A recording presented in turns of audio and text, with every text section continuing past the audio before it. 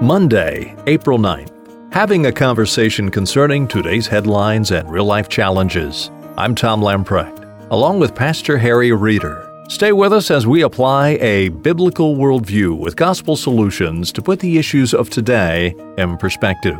Here I want to take you to an article out of PJ Media. Sex education in public schools has gone off the deep end. Gone are the days of the handing out of birth control devices and showing how they're used. Here the article goes on to say these days your kids are more likely to come away from school with sexual deviant knowledge, thanks to Planned Parenthood's comprehensive sex education program that has somehow made it into public school curriculums. These programs teach dangerous and violent practices. However, on April the 23rd, parents around the nation will be pulling their children out of school for the day in protest of these dangerous practices and uniting at various locations to hold press conferences and field media questions. Right, if the media will cover this. But it is a reality, and because of the parental response, that surfaces something we wanted to talk about today. Now, one of the obvious things that we have to at least mention is something we referred to in a previous program, is the fact that here was an entire political party that ran on a platform of defunding Planned Parenthood, and it seems as if what they really meant was, we're going to give $500 million a year to them. But in September, they have an opportunity to undo that. But it was asked in that article, how did Planned Parenthood get into the local school systems whereby they have moved from their previous practices of handing out contraceptives and demonstrating their use? We weren't even going to talk about what they used to do, and we certainly can't talk about what they're now teaching. What they're now teaching are the practices that you would find in the darkened halls of various brothels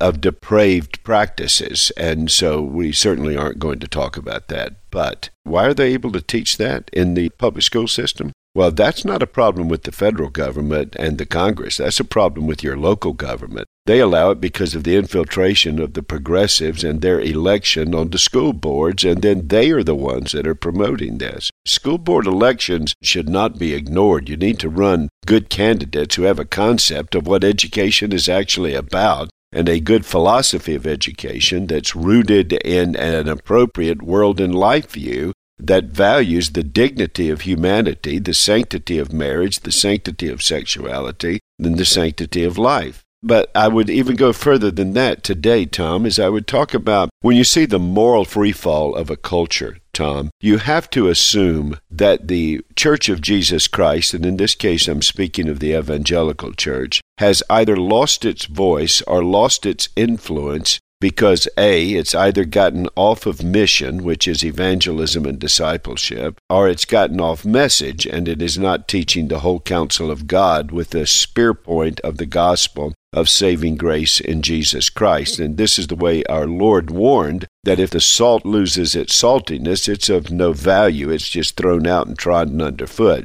So what we need to ask ourselves is not should we be surprised that the world is actually on the trajectory of Romans 1 from atheism to secularism to pagan worship, which then leads to God giving them over to pagan immorality, as Romans 1 describes, of promiscuity and then perversion in the realm of sexual rebellion and anarchy. The question is, where is the Church of Jesus Christ in this? And the answer is not for the church to try to transform the culture. The culture transformation takes place with the church's focus. And one of the areas the church ought to focus in its evangelism and discipleship is in parenting. And that is the strength of the family. And if there were stronger marriages and families being nurtured within the church based upon the gospel, directed and taught by the Word of God, and therefore those marriages engaged in parenting that's making a difference, and children making a difference, and then parents, if they're in the public school system, speaking to the system when it raises itself up in opposition to the sanctities of life, such as marriage and family and sexuality, and then also when it invades the realm of parental rights by overriding parental instruction. If believers were functioning the way they ought to, it doesn't take a lot of salt to infect the entire system or the impact in a school system.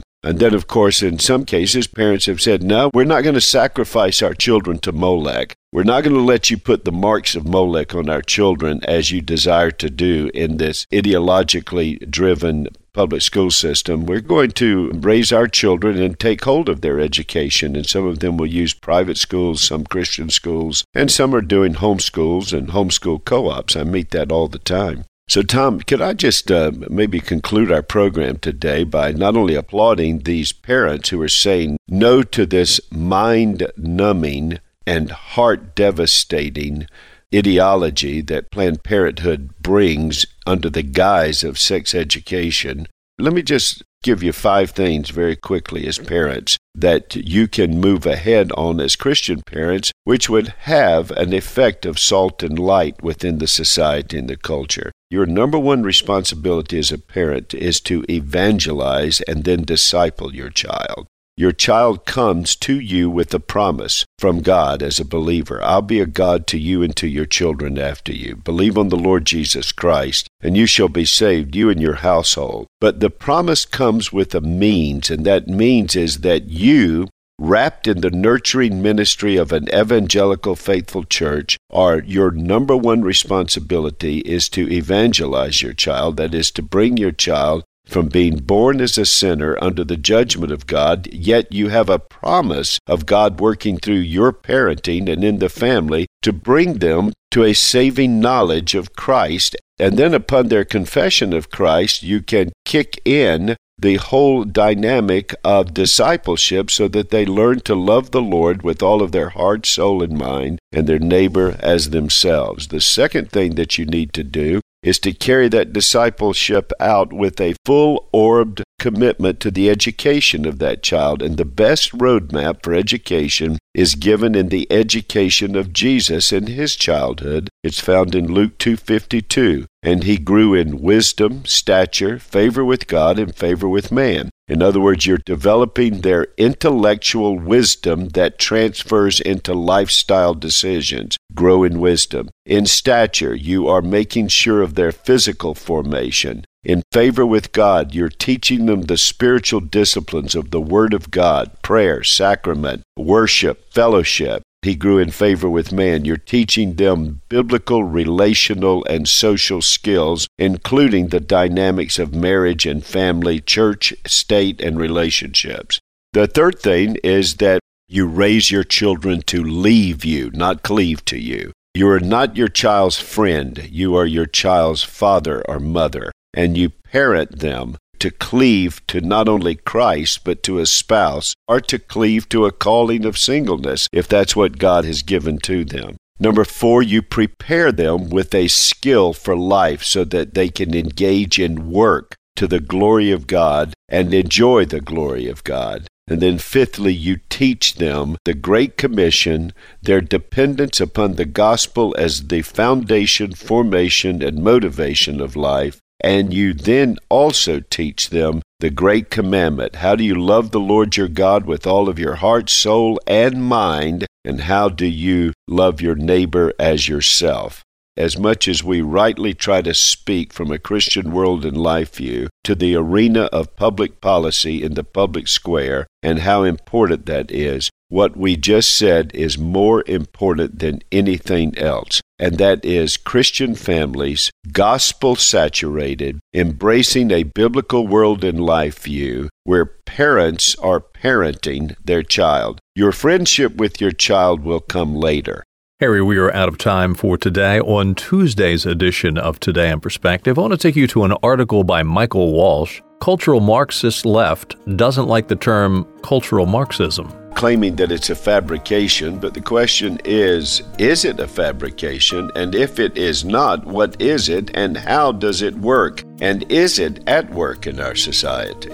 As we close out for today, let me again remind you and encourage you to download the Briarwood app. It's yours free of charge. It's available through your favorite app store. On this app, you'll find audio, video, and written resources that will challenge your walk in the Lord Jesus Christ. Again, download the Briarwood app by going to your favorite app store, typing in Briarwood PCA. Well, thanks for being with us today. Join us again tomorrow as we continue our conversation and as we apply a biblical worldview to put the issues of today in Perspective.